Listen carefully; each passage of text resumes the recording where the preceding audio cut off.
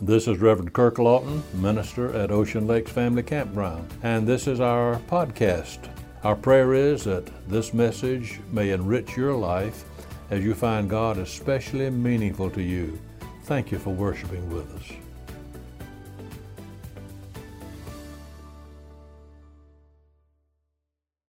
This morning we're coming in this series of messages I've been preaching lately to the fourth in this series. Messages about sins that we are all guilty of committing. And today we come to the subject of the sin of sloth. Now, considering there may be just a possibility that one or two people here may not know just what that is or what it means, let me spend just a few minutes in definition. The word sloth, or sometimes called sloth or slothfulness, I've been told that both forms are nouns, either is correct. This word is not one for which many people have a clear picture of its meaning. Unfortunately, when we say sloth, there are some people who think immediately of that animal which is the personification of relaxation, the three-toed sloth, who is a slow-moving, toothless tree dweller who can hang by his claws on a limb for days without worrying about anything. Now, we're not thinking this morning about that animal. According to Mr. Webster, sloth is sluggishness, idleness, indolence, and laziness. Most of us know what's meant, at least by that last word, laziness. I have all ideas that there are those of you here today who may be thinking by this time, "Oh, preacher, you've really drawn a blank this morning. Maybe those other three sermons you've been preaching before today might be applicable to me, pride, envy, or anger. But you're already beginning to relax now because this morning I'm on a subject of laziness, and you are anything but lazy, you say. Why, with the fast pace we're living in today, how could such a sermon apply to very many people? Everybody's as busy as we can be. Who has time to be lazy? Well, let's look first at what the Bible has to say about this sin. The Bible is our guidebook. It's a source we always need to go by. Book of Proverbs has several references to what we're talking about today. I'll give them to you. Proverbs 19:15. Slothfulness casteth into a deep sleep, and the idle soul shall suffer hunger. Proverbs 21:25. The desire of the slothful killeth him, for his hands refuse to labor. Proverbs 18:9. He that is slothful in his work is brother to him that is a great waster.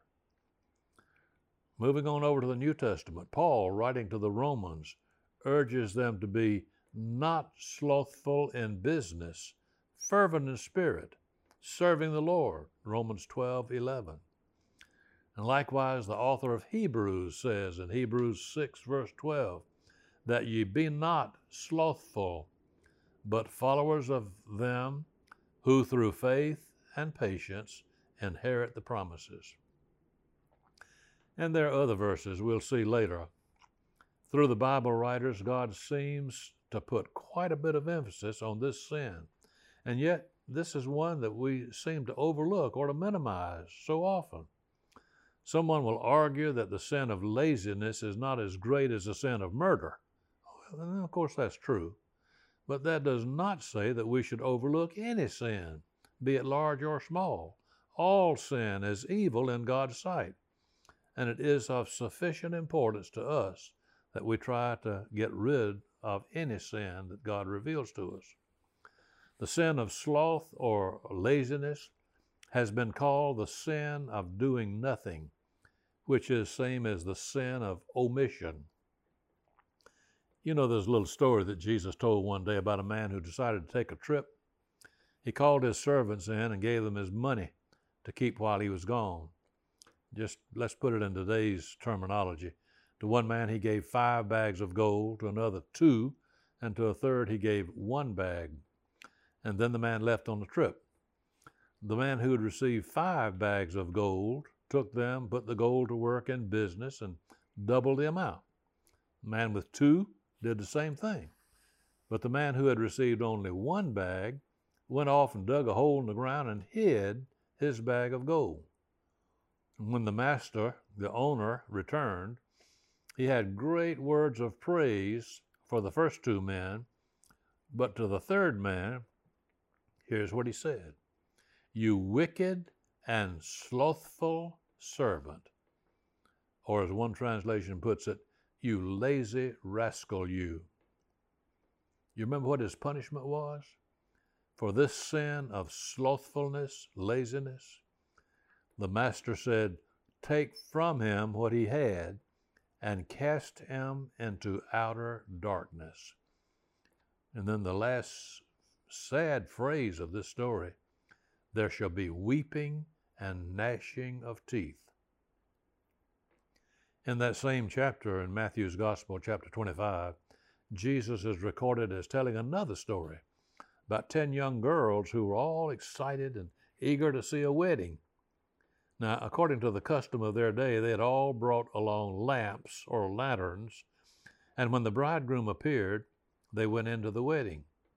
And he would always come when they least expected him. It was going to be a surprise, always. But as these girls waited, their lamps used up all their oil.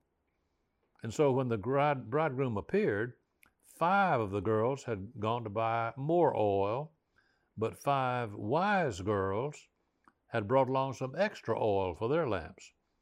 As it turned out, the 5 wise ones got in. They saw the wedding, but the 5 foolish ones were shut out. And those 5 foolish girls were judged not for some willful, open, flagrant sin, but for their laziness. Their neglect, their thoughtlessness had caused them to be shut out from the wedding. Now, let's bring this sin of sloth, of omission, of laziness, right down to where we can see it. And see it we do in our own lives. For example, here's a student who's capable of making very good grades, but good grades cannot be kept and still do all the outside things you want to do. And so this student spends valuable time loafing around, putting off studying, putting off writing the reports or book reports, term papers, whatever, and ends up failing to make the honor roll. Oh, he passes, all right. But a student who can make the honor roll, but who does not because of laziness, is sinning. This is the sin of sloth, of laziness. One young boy came home from school one day with a bad report card. His father said, "Son, why are your grades so poor this time?"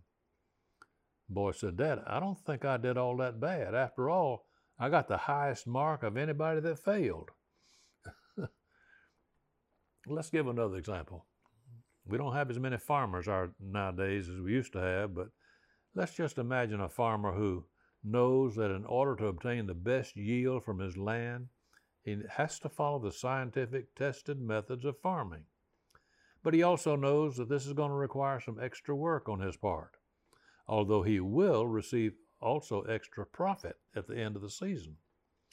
But let's say this farmer just decides he's not going to bother to make his land produce its best. Rather, he'll be content just to get by with a living, as many farmers do. Young children who are here this morning may like that story that comes from farm life about the ox and the mule that had been hitched together to a plow. These two had plowed together for several days in a row, and so one night after they had been put back into the stable, the ox said to the mule, "Look, we've been working pretty hard these past days. Tomorrow, let's play sick and stay here in the stalls all day." But the old mule said, "Well, you can do that if you want to. I believe I'll go back to work." And so the next morning when the farmer came out, the ox played sick, and the farmer bedded him down with clean straw, gave him fresh hay, a bucket of oats, and left him for the day, taking the mule to plow alone. All day long the ox lay in his stall, chewed his cud, nodded, slowly blinked his eyes, gently swished his tail. That night when the mule came in, the ox asked him how they got along plowing without him. "Well," said the mule, "it was hard. We didn't get as much done." And the ox interrupted to ask, "Did the old man have anything to say about me?" "No," replied the mule. "Well, then, I believe I'll play off again tomorrow. Certainly was wonderful lying around here all day and resting." "Well, that's up to you," said the mule. "I believe I'll go out and plow again tomorrow."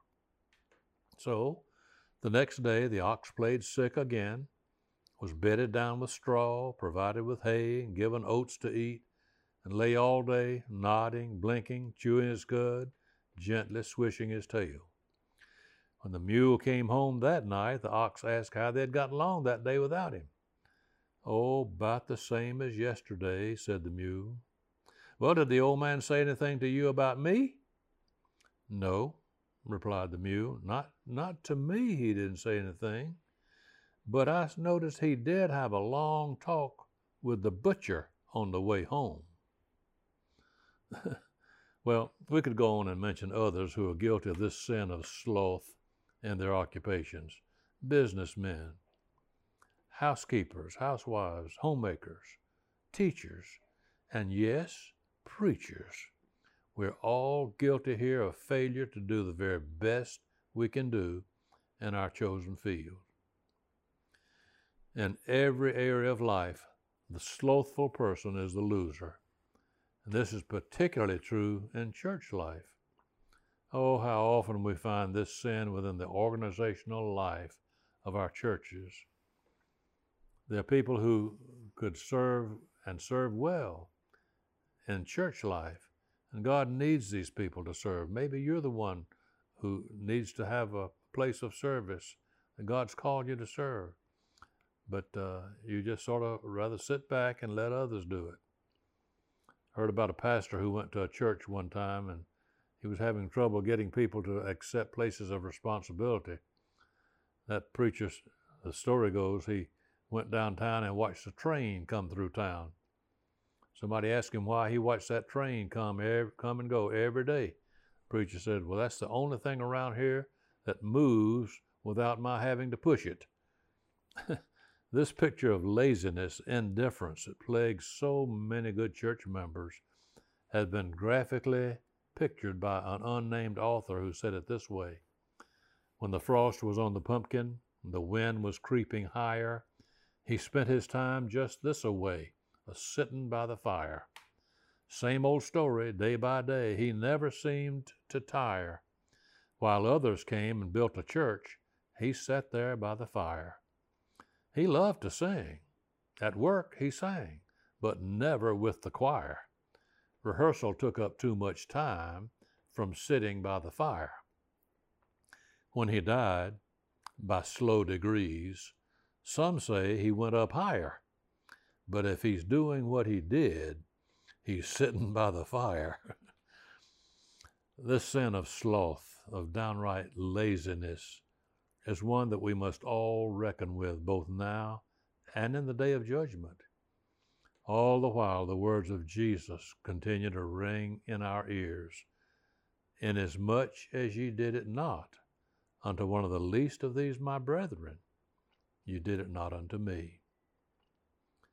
Lest we try to whitewash this sin of laziness, of sloth, let's look once more to the words of Scripture, as Jane tells us quite plainly, "Therefore, to him that knoweth to do good, and doeth it not, to him it is sin." I close with one other verse from Ecclesiastes 9:10. "Whatsoever thy hand findeth to do, do it with thy might." O God, deliver us, we pray, from this besetting sin, the sin of sloth, of laziness, by failing to be and to do what you call us to do. We pray in the name of Jesus. Amen.